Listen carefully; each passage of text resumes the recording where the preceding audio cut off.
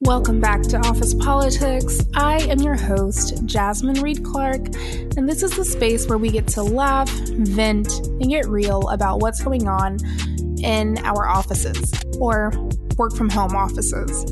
In today's episode, I have on two people who, yes, are dear friends, who I think are hilarious and amazing, but they're two people who were really, really heavy on my mind in 2020. In addition to frontline workers, essential workers, every single day I just thought about teachers. Like, are you scared to go into the classroom? Do you agree with virtual learning? Do you think it's a detriment to, a child's development? And frankly, what is it like to go into a profession or to be in a profession where you are not adequately supported with the proper resources or finances or budgets governed by the administration? And on top of all of that, you also just have to deal with really devoted, overly involved parents. So I got my little curiosity quenched, something like that, by having on two of my dear friends, Brittany Johnson, who teaches pre-K and is a community activist, and we will actually get into the protest that she coordinated, led, directed, killed for Sunnyvale over the summer. And we have on friend to the show, Taylor Punch Weddington, who is a middle and high school science teacher in Dallas, Texas. In this episode, we really get into it all: budgets, reform, and how we can actually cause a ripple effect if we just feel like voting and cyber activism is no longer enough.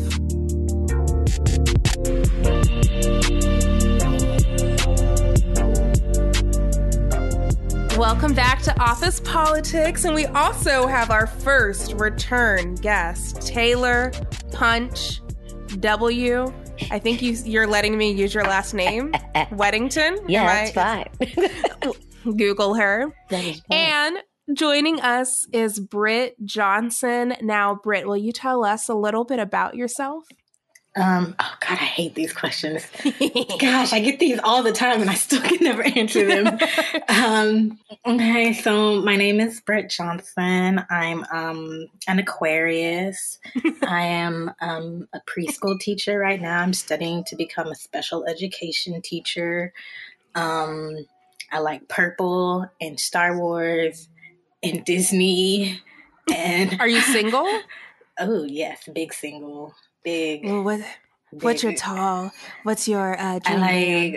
My dream man. I don't have a dream man. I just have a dream scenario. Okay.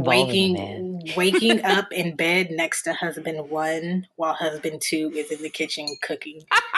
That's whoever is that fine like with American that. Dream. Look, that whoever is fine with that, look, hit me up because that's it. That's it.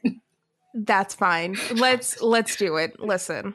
And Taylor, for those of you who maybe hadn't caught the episode where it was happy hour, is passion at work a privilege or a prerequisite for success? You can check that out. Tell us a little bit about yourself, Miss Weddington. I myself am also a teacher of sorts. I teach chemistry and AP biology currently.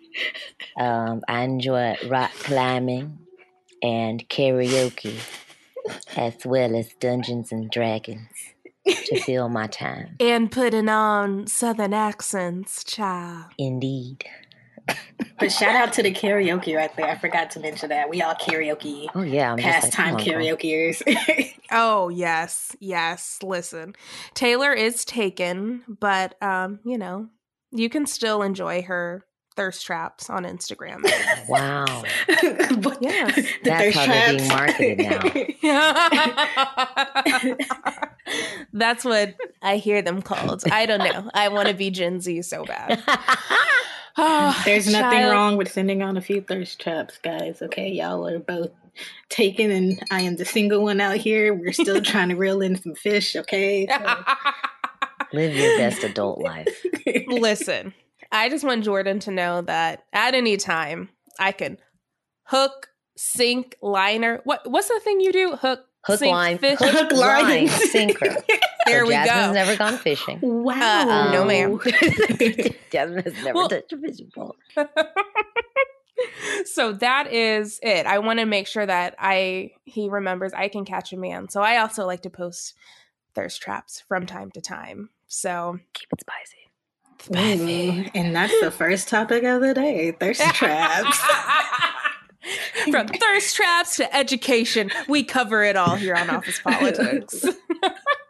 So I have you ladies here today because when 2020 swept and turned all of our lives upside down, I kept thinking about two sets of people, parents and teachers, because you all have to rear and reprimand and love on children, our future, and explain we have grown-ass adults who don't want to wear a mask. So I'm like, I don't know how you explain this to children.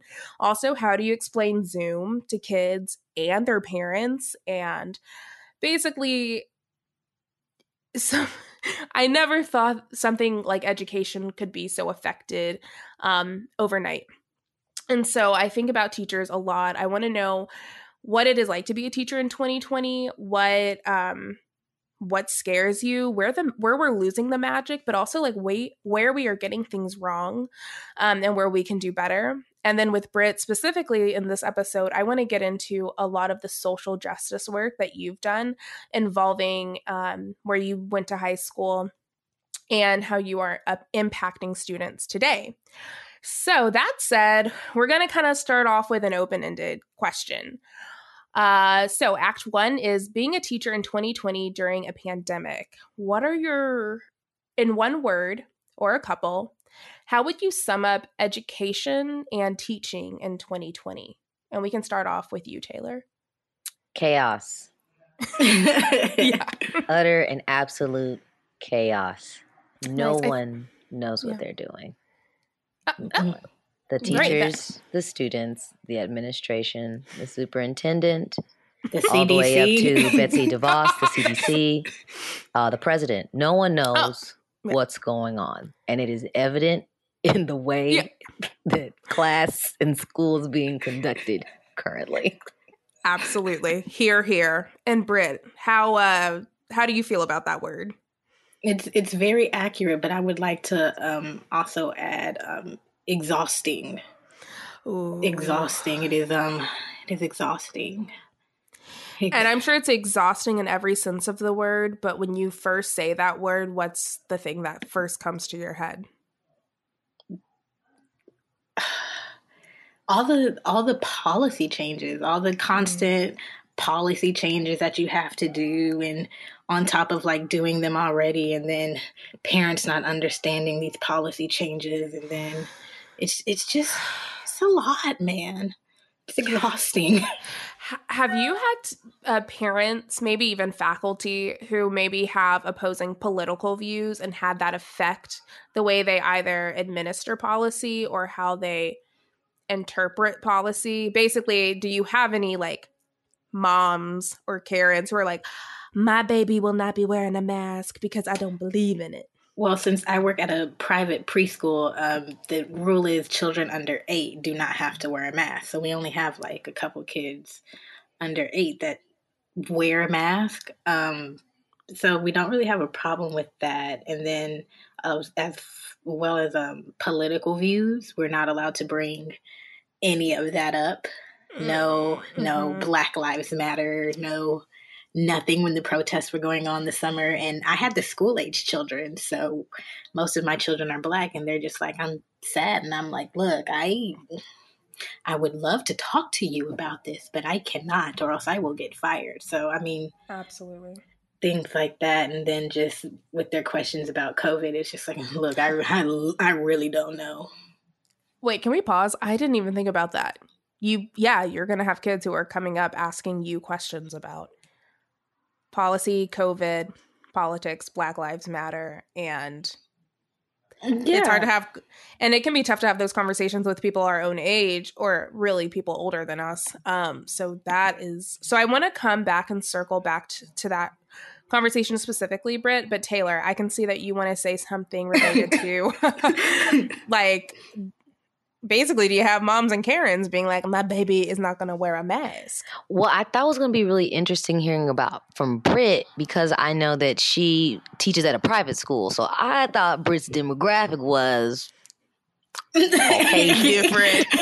I mean, we are, but my demo of kids is black and brown, and so there's no complaints over here. They're either at the house or they're at the school and they have that mask on, and a lot of them have masks and face shields and masks and face shields and the little protective plexiglass. Like no one is about to play with this over at our end. We don't have too many Karens. I will say though, like the children that do come with me, if they are supposed to wear them, I'm not aware because once they get on the bus and those come straight off. They be putting them in their mouth, swinging them around, leaving them outside. And I'm like, well, honestly, I'm going to keep mine on and be good. But I mean, what your parents do with you is their problem. Exactly. And then I think offline, you both have said that you haven't really dealt with a lot of outbreaks of COVID, right? At your school. That might be a late update. Yeah, for both of us. Yeah. I think in my school, we've had, just on my hall alone, 3 people have had to quarantine. So myself, I had to quarantine. One other teacher down the hall, like a math teacher, and then another teacher, like a leadership counseling type of teacher. And that's just on our hall. Plenty of people at our school have just left, like quit because they don't want to even deal with it, or they've had relatives die and they're just like, well, I got to go take care of this. FMLA me, or just matter of fact, just let me resign. I'm going to go because it's too much to deal with. So there's just holes everywhere, just spots to be filled. And when a teacher quits kind of abruptly, like, okay, nobody can, for the most part, plan for a death so I understand you have FMLA and you have bereavement, but what are next steps? Is it just filling that position? Do teachers now have 2 sets of classrooms they have to take care of? What happens to the children? How is everyone affected when a teacher leaves? So that's exactly pretty much what happened in my situation. I was sent over to this new school in order to help with, the stress of COVID, since at the school that I did work at, we didn't have any kids enrolled. And so when I got over to the new school, one woman had already quit. This is like before the school year had started. And so they were trying to shift staff around that. And so when I came over, they told me that I would just have to cover a class for like 2 weeks. These 2 classes that I'm teaching now. I just had to cover them for like 2 weeks until this other teacher comes back from her leave. Well, the 2 weeks were up, and literally on the day that she was supposed to come back, they were like, hey, so she quit too. So you're going to have to continue to teach these classes. And I was like, oh, y'all could have told me that a little bit sooner. Mama did not come prepared to work. No, ma'am. Listen. So, and are you still over there? I'm still over there. I stayed because I was only supposed to be there temporarily. But the fact that they had an opening at that school, they weren't going to find another science teacher to fill that position. That wasn't going to happen. Especially in the middle of a panorama. You're not going to be able to do that. So they ended up just signing over some paperwork so that I stayed at that school. And, I wasn't expecting my year to go like that because now I'm having to teach 2 classes that I wasn't technically necessarily prepared to teach. So it's been very off the cuff. It has been very improvised because at the end of the day, the kids need a teacher. And with that said, what kind of support, whether it be emotionally or through resources, financial aid, etc., how are you being supported by your school system to take this on? I will say that my administrators have been very kind. Yeah. They have been very flexible with me, understanding of the situation. And so they frequently are asking me, is there anything I need? Are there any resources that I need? And so I find that very comforting. Like, at least you just didn't put me in a whole new situation and you're just like, okay, fend for yourself.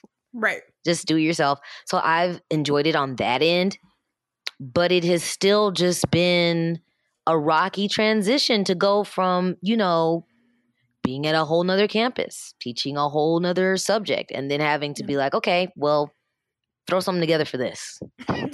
and still have some like evidence to be like, look what these children learned. Like have some. God.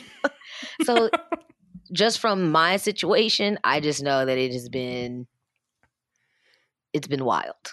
Yeah. And going to you, Britt, you actually brought something up that I wasn't even thinking about, but that's why I love these conversations. When you are going to school and you are teaching these kids and they're so young and impressionable, what pressures, or maybe there's a different word for it, do you feel to make sure that they do understand things like racism and health policies and politics and how to treat each other with respect? I feel like it is somewhat my I think the word you're looking for is responsibility. Thank you. I'm so happy to be around educators with vocabularies. I have the responsibility to if I can't get to these kids in a way of making them understand politics and race, the least I can get them to do is understand how to just be kind to somebody else. Yeah. Because honestly, my time when I was growing up in middle school and elementary school was not fun. I was bullied and picked on. So if I could save a child from being bullied and picked on by just being like, look, you just be kind. It doesn't matter if that's a boy and they like pink. Like, I'm a girl and I like blue and I like basketballs and I like Star Wars, but that does not make me a boy. So like, I'm just like, be accepting and be kind to everybody. And that's literally the only thing that I try to teach. Everything else, politics, racism, I wish I could speak on it, but like I said, policies. Yes, and keeping your job is important right now. Mm-hmm. No, that's interesting. And then for both of you, I think one thing that 2020 has gifted me is like I just a much lower to zero tolerance for certain behavior and bullshit that I was letting slide in 2019 and before. Are there any things that you've had to let go, or do you have a different mentality or point of view as it relates to being a teacher? I would have to say the amount of patience that I didn't even know I had, but that I've still had to bring to the table has really opened my eyes to the fact that we're not very kind to these children. We're not really nice to these kids. Dig deeper. What do you mean by that? I'd say we don't treat them like humans. We treat them more like products. Like little adults. Yeah, little robots. Which they're not. They're not. They're children. They're children. That people that don't have the same emotional or mental or physical capacity as you, and that you are still expecting them to function on the same level as you. Per example, we can be in a Zoom meeting. You, me, Britt, we've all been in some type of Zoom meeting at this point. At any point in your Zoom meeting, has anyone demanded that you like turn on your camera or stop like multitasking or stop eating a bowl of cereal or just whatever you're doing when you're an adult in a meeting, right? We all know how we're conducting ourselves on Zoom. And yet I've had people tell me to demand children to like turn on the lights in their room on the Zoom or to put on like actual clothes like t-shirt and pants on the Zoom. Or to have the children like not eat on the Zoom. And I'm like, these kids are at the house. Yeah. They've been in the house. For months in the comforts and in the isolation of their own homes. And you want them to act as though it's just like it's not fair to someone that's like 13 to expect them to get up at 8 a.m. and then eat breakfast and then read the paper, and then put on their collared shirt and khaki pants, and then to sit quietly at the kitchen table, prepared to do an unrealistic 8 hours of Zoom. That, you're right. Because even as adults, we don't have our pants on. You don't do that. You don't. I feel like as an adult, you can't. Zoom, let's be honest. You can't even sit through like a whole 2-hour meeting as an adult without dozing off. Like, I don't know. And they want, or you're on your phone. Yeah. Or you have the TV on in the background, or you're trying to make sure that your kids are doing their Zoom. Look, like the amount of scenarios that I've heard from students where they're just like, yeah, miss, I have to help my sister on her Zoom because my mom isn't here. She's at work. Yeah. Or, hey, miss, I have my infant. Kids will be on the Zoom with their infant siblings. Right. Like holding other children. And it's just like, you want these children to pay attention to you. Pay attention to me and still be as successful as they were in the classroom. Damn, I was not even, you know what, you're opening my eyes. Which then the next thing I'm wondering is, do you think this is almost like a throwaway year and everyone should just repeat whatever grade they were in? I know things can't be that simple, but what are your thoughts? It's already lost. It's already lost. Even with the end of last year, I know, because the pre-K is going to kindergarten, the kindergartners going through first graders. Like, you see it starting there. Like, they still don't know their words, their letters. They're like trying to get caught up. And then, of course, you still got to get ready for tests this year. So the third graders are still trying to get ready for their STAR test. And it's we're still having tests? Ma'am, STAR tests are still going on. My kids retest for the STAR next week. Am I stupid to think that makes no sense? Like, they're not going to do well. And no, the school district that I work for, they're considering canceling the fall ACPs for this year, and I pray to God they do.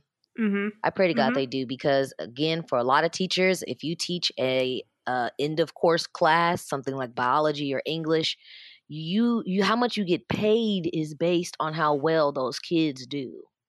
So are you now not only talking about jeopardizing kids' success, but then you're also jeopardizing teacher, like, my pay on top of my pay? Because of the data? Because of the data that you got from this?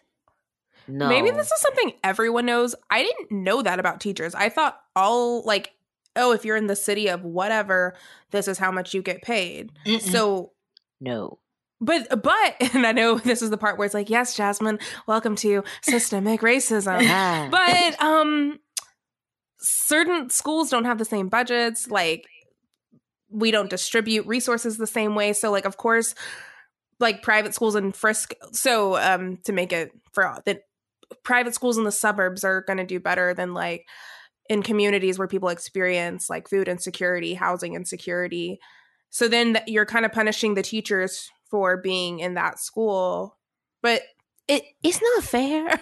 No, it's not fair. And if you want to go a step further, like, it doesn't even go from department to department. Like, the resources don't even go from department to department like they're supposed to. Like, arts and the arts. Where the arts? Where are those? Because I promise you, some basketball players would love to be out there on the theater court, on the theater stage and shit. But athletics ate up the budget. Boosters. You want to talk about some boosters, man? Yes, but yeah, I mean, no, resources are not equally set out through the school district, through the school, throughout the class, throughout nothing. No, it's greedy. It's a corporation. You just answered my next question. I was just going to say, as I'm sitting with both of you ladies, it feels kind of like how prisons are a for-profit business. It kind of just sounds like education is yet another business. Oh, of course. Why do I feel like I've been living under a fucking rock? And I read, like, I listen to podcasts, but I just feel like I'm not, I feel like this conversation isn't being had in the open. But is this something that you all talk to each other with at like happy hour and stuff? Oh, teachers complain. We're complaining all the time. We complain all the time to each other. We're complaining. That's all you do. We're constantly complaining. Yeah, that's all I do is complain. That's all I do, complain. My mom made an interesting point one time, though.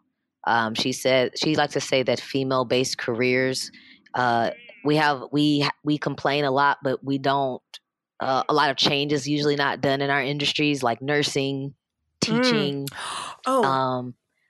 It's kind of just like, well, deal with it. So my brother-in-law is a nurse, and my sister-in-law also works in the healthcare department. And it's so crazy. They, in the middle of COVID, they're on the front line, and they still got their pay cut. And I'm like, yeah. Oh, yeah. Yeah. And then my brother-in-law is now becoming a traveling nurse, and he let us know what his new, not salary because he gets paid by the hour, but basically what he will now be bringing home. And I was appalled to learn what he was getting paid before at one hospital where he's taking care of COVID patients around the clock. And that's becoming a new thing. The traveling nurse, that's becoming a new hot thing because they're making garbage money. But then even then, I've heard some traveling nurse horror stories. Oh yeah. Yeah. I'll have to have him on because he has been warned. So hopefully everything kind of turns out great for him. But yeah. So to kind of switch gears, because we talked about policy and classroom changes. What changes have you had to make to your classroom that you feel like are positive and are working that you would love to see continue in 2021? No late work policy. No assignment dates. Very flexible as far as how I accept student work and what I will accept as student work. At this point, if the child is showing an inkling of effort, we have to recognize that effort and then give them something for it. We have to. Yes. I have a student that likes to draw. She exclusively, her time in class, she's often just not paying attention. She's drawing. So instead of her writing out her assignments, if she can draw something cute for me and then turn it in over the internet, that's fine, sweetie. A little comic about whatever we're talking about in chemistry, that's actually fine with me. That goes along with the intelligences, though, that the school system doesn't talk about or doesn't incorporate into their curriculum is Howard Gardner's 9 different intelligences, the interpersonal, the musical, the kinetic, and like, that's one reason why I think the education system is so whack is because it's not just reading and looking and hands-on. It's so much more. So yeah, draw me a picture, homie. You got it then. Wait, what's so funny about what you're saying, Britt? It hits home on like a totally different level. I was thinking today how when I went to college, I think I got to see more of like what my strengths were. And I ended up having like a high school friend and a college friend. The 3 of us were talking, and the high school friend was like, oh, Jasmine has to marry rich because she'll never like basically amount to anything. And the college friend was like, what are you talking about? She's like such a go-getter, and she like joins a bunch of clubs, and she like becomes friends with professors. Like she's going to own her own business someday. And it was this weird thing of like in high school, because I was kind of like a B student, like, I did really good in language arts and social studies, horrible trash at math and science. So Taylor, I'm so sorry. And it's and so I think for a while I did accept this narrative like, oh my gosh, I'm never going to amount to much. And it's really just this like standardized testing and certain things just don't. It's not my jam. Mm-hmm. So I would love to hear both of you kind of talk a little bit more about that, because I would love to see curriculums further develop. I have a friend who does Montessori schooling. It sounds like that may be a little bit more hands-on. I still have a limited understanding of it, but What are some other thoughts you guys have around how we can better empower our students to actually go after things that they're good at and things they're interested in? Ooh, just talk to them, boo-boo. Just talk to them. If they raise their hand in class and they ask a question, just answer the question. That's it. I feel like so many times, like, children get shut down before they even get a chance to ask the question. Like, it just makes no sense to me. So, yeah, if they ask a question, just answer it. Talk to them. Yeah. You ain't gonna die for talking to a child. Yes. Just and being honest with a child, because they can smell dishonesty. They can smell when you're lying. Even the first graders, the first, second, third graders, they all know. It really sounds like let's treat them like humans is a basic thing I'm learning. Circling back. Would you look if you treat the humans like humans? Who would have? Somebody get this ma'am a microphone. And empathy. Like, Taylor, I love what you said. Like, if you are showing me that you are giving me anything, let's have a little empathy. And I think we've gotten so far away from that. And it bleeds into how we treat adults that were once children in the workplace. It's, oh, your mom died? Yeah, well, we only give you 3 days off, so you got to make it work. Yeah. I had somebody call me from a former employer, and she was like, I had to use all of my vacation days to take care. Like, one of her step parents had died, I think. And I'm like, they should have just given you bereavement or just let you go. Like, people are dying every day, especially now. Like, I can't believe somebody had the audacity to look you in the face and be like, so your pay will be affected if you take off any more time, even though I understand that your parent is dying. It's very sociopathic. No, man, they don't care. I told you that when I even went to go get tested for COVID at the beginning of the summer. Oh yeah. It was when it was taking like 14 days for tests. So like I did my protest and I got tested afterwards just because I was around a big group of people.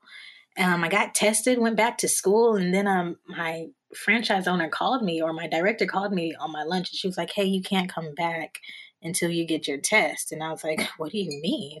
She's like, if you had enough calls to get the test, then maybe you should quarantine. And I'm like, I'm just doing it as a precaution, ma'am. So I was out for almost 3 weeks, and they did not pay me, even though they would not let me come back to work. The test came back negative, and they were like, they only have to pay you if the test comes back positive. So even though the test was negative and we were all good, they told me I couldn't come back. You know what? I just 3 weeks at home, no pants. I was fine. Whatever.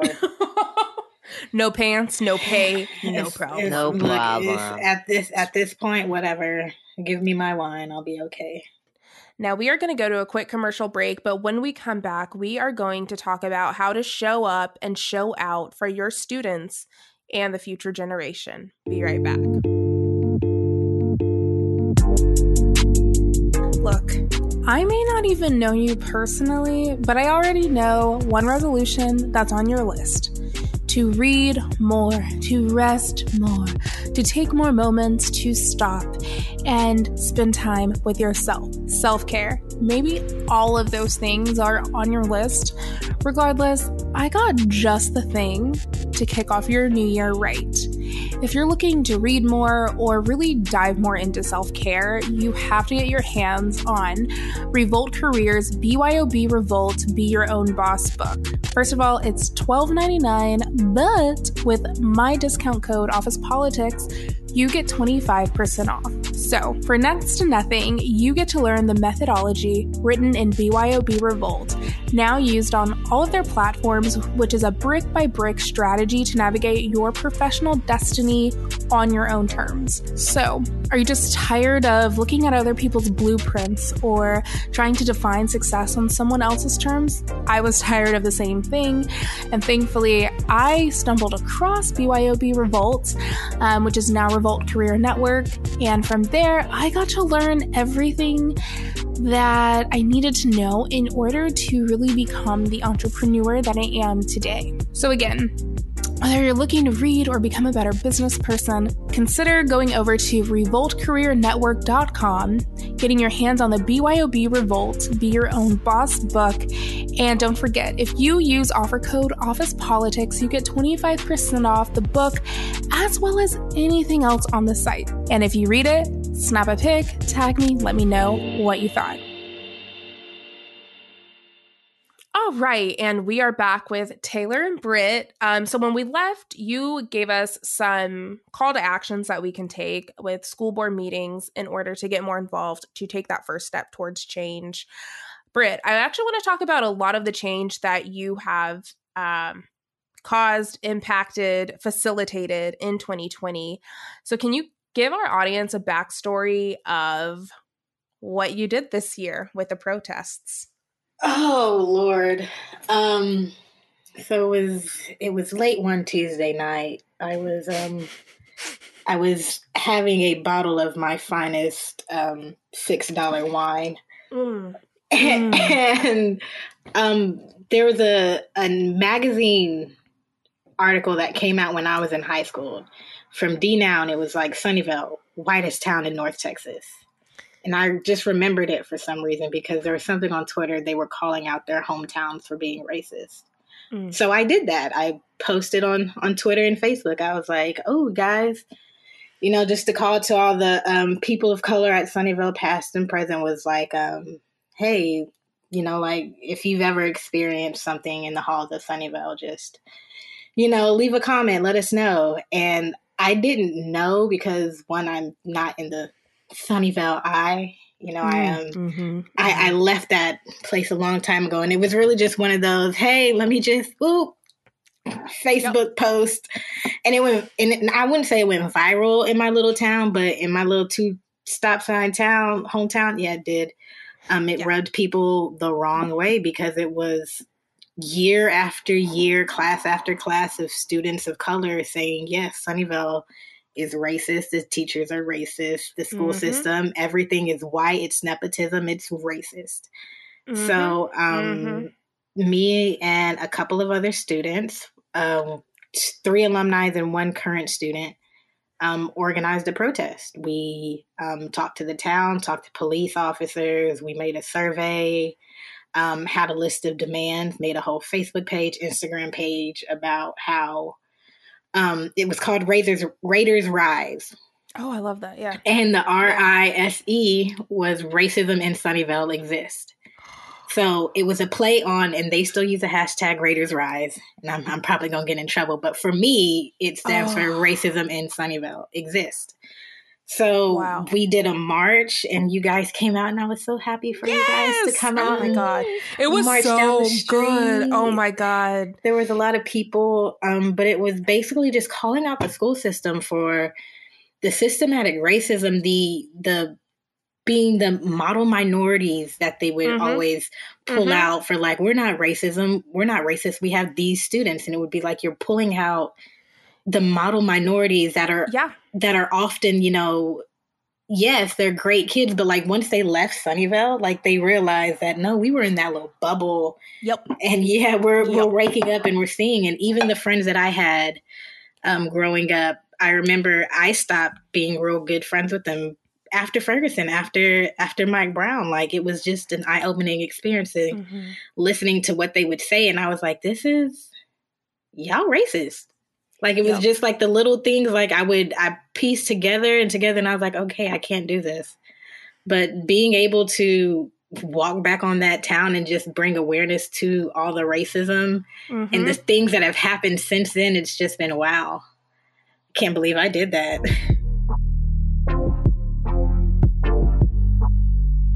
Okay, I might be a little naive here, but I feel like we all end up, like, are at a passage as an adult to be like, what? I never learned about taxes and 401k. And I do know that some like nonprofits and basically people who just have good in their heart and time to start a nonprofit are pushing for there to be more curriculum. Like, hey, you do have to teach what a 401k is in schools. But a lot of that is just now getting off the ground.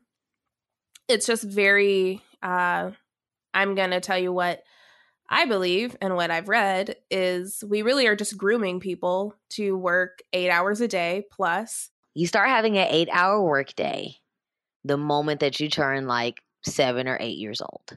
You're expected to be in school between 7 and 3 p.m. or 8 and 4 p.m., just like your mommy and daddy. Yep. You are not allowed a nap in the middle of the day. You can only go to the bathroom during certain times. if you're just literally grooming children to become worker bees. Just like I said last time, like if you wanted a child to have the type of imagination necessary to do different careers, like maybe like a culinary artist, somebody who's a painter, somebody who's a musician. Nowadays, people are taking on non-traditional careers, entrepreneurs, people working from home, people who run online stores. You're not giving children the space or the time to be imaginative enough to even create their own business or their own. And do you think, none of us have children, but do you think a lot of the parents are also not fostering that at home? Not out of malice, just out of sheer, like, they're exhausted and they're working 50 hours a week and they, you know? There's no, at least from the parents that I've seen at my past school and at this school, everyone is too overwhelmed to really worry about their children. I know some people have been hard up, like they're at the kitchen table, their kids are at the kitchen table, and they're the new coworker. Your kid on Zoom and you're on Zoom, and that's what it is. But a lot of parents, now that the kids are at home, the kids are helping with real life stuff. The kids, like you said, taking care of infant babies. That's the kids are in the Zoom and they're just like, "Oh, miss, I'm on the way I'm taking my grandma to the doctor. Sorry." Like children, I think for a lot of parents, school isn't seen. It's just seen as like the kid job. It's your child's job. I think that is the best way I can put it. It's your child's job to just handle up on school. So psychologically, and I have no science to back this up, but psychologically, it seems like we are robbing children of a childhood or innocence, but it also feels like creativity is going to take a huge nosedive because of this.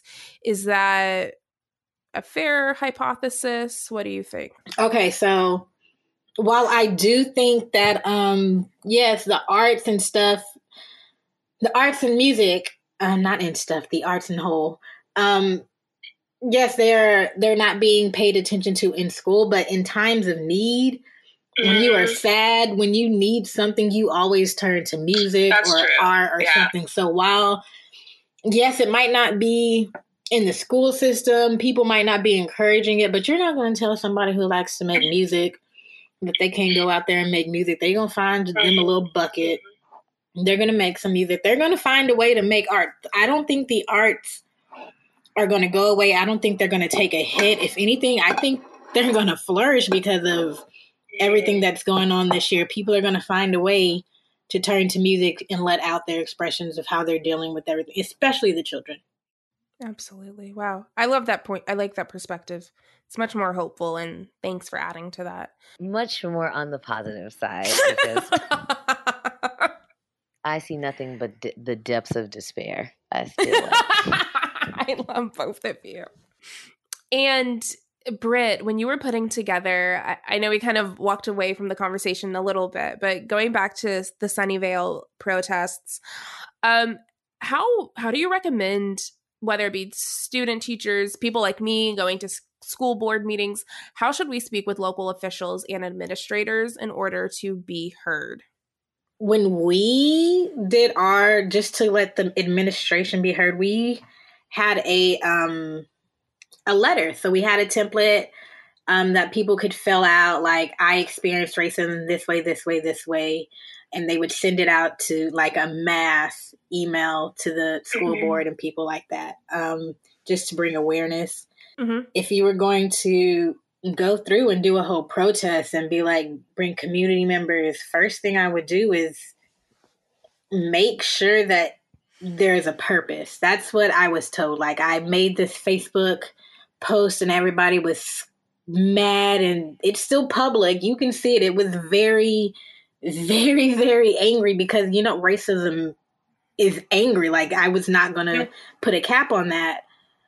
But I was told, like, yes, you made this post. Yes, this is happening. But what is your purpose? What do you want to do? Like, what are you trying to attain by doing this? So always make sure that you have something that you want to attain first. And then you can, from there, you can figure out, well, if it's going towards school, then you need to make sure that you get teachers on board, current and past students, alumni, PTA if you can, school board, make sure they're on board. Make sure that whatever you're saying isn't too raunchy. You have to put your anger aside, which is very hard to do. Yeah, it's very hard to like come back and be humble and try to work together with people and try to actually get these things taken care of.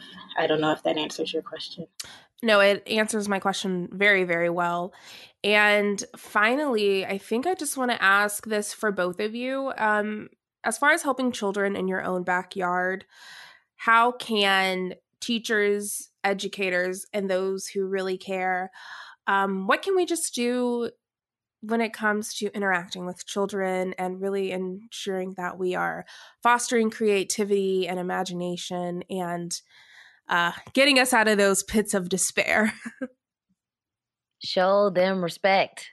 Respect these children. Show these kids the same amount of respect and personability that you would treat another adult. They're tired too.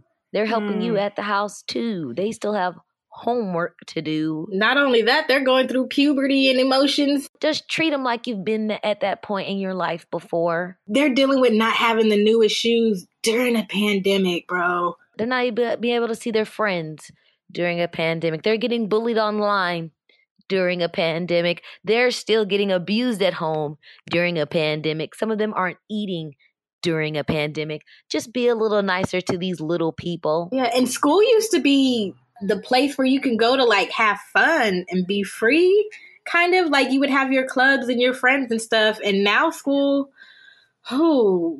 socially, it's serving no purpose. Yeah. Right. Socially, it is serving very little purpose. And then the physical building of school is almost not serving a purpose anymore either. So what are we really doing? What's really going on? All right, sweet girls. Well, I love you both. Thank you for being on, and let's treat children with respect. What a novel idea. Another thought-provoking and incredible episode, thanks to those who are doing the real work, teachers, and everyday essential workers. Guys, please make sure that you check out both Taylor and Britt on social media. You can find them if you head on over to officepolitics.podcast on Instagram. And as always, I want to continue this conversation, especially if you are a teacher or a part of the administration. Let me know, what are your thoughts? How can people get more involved? Or is there anything we were really missing from the dialogue? Always an open forum. But until next time, stay blessed.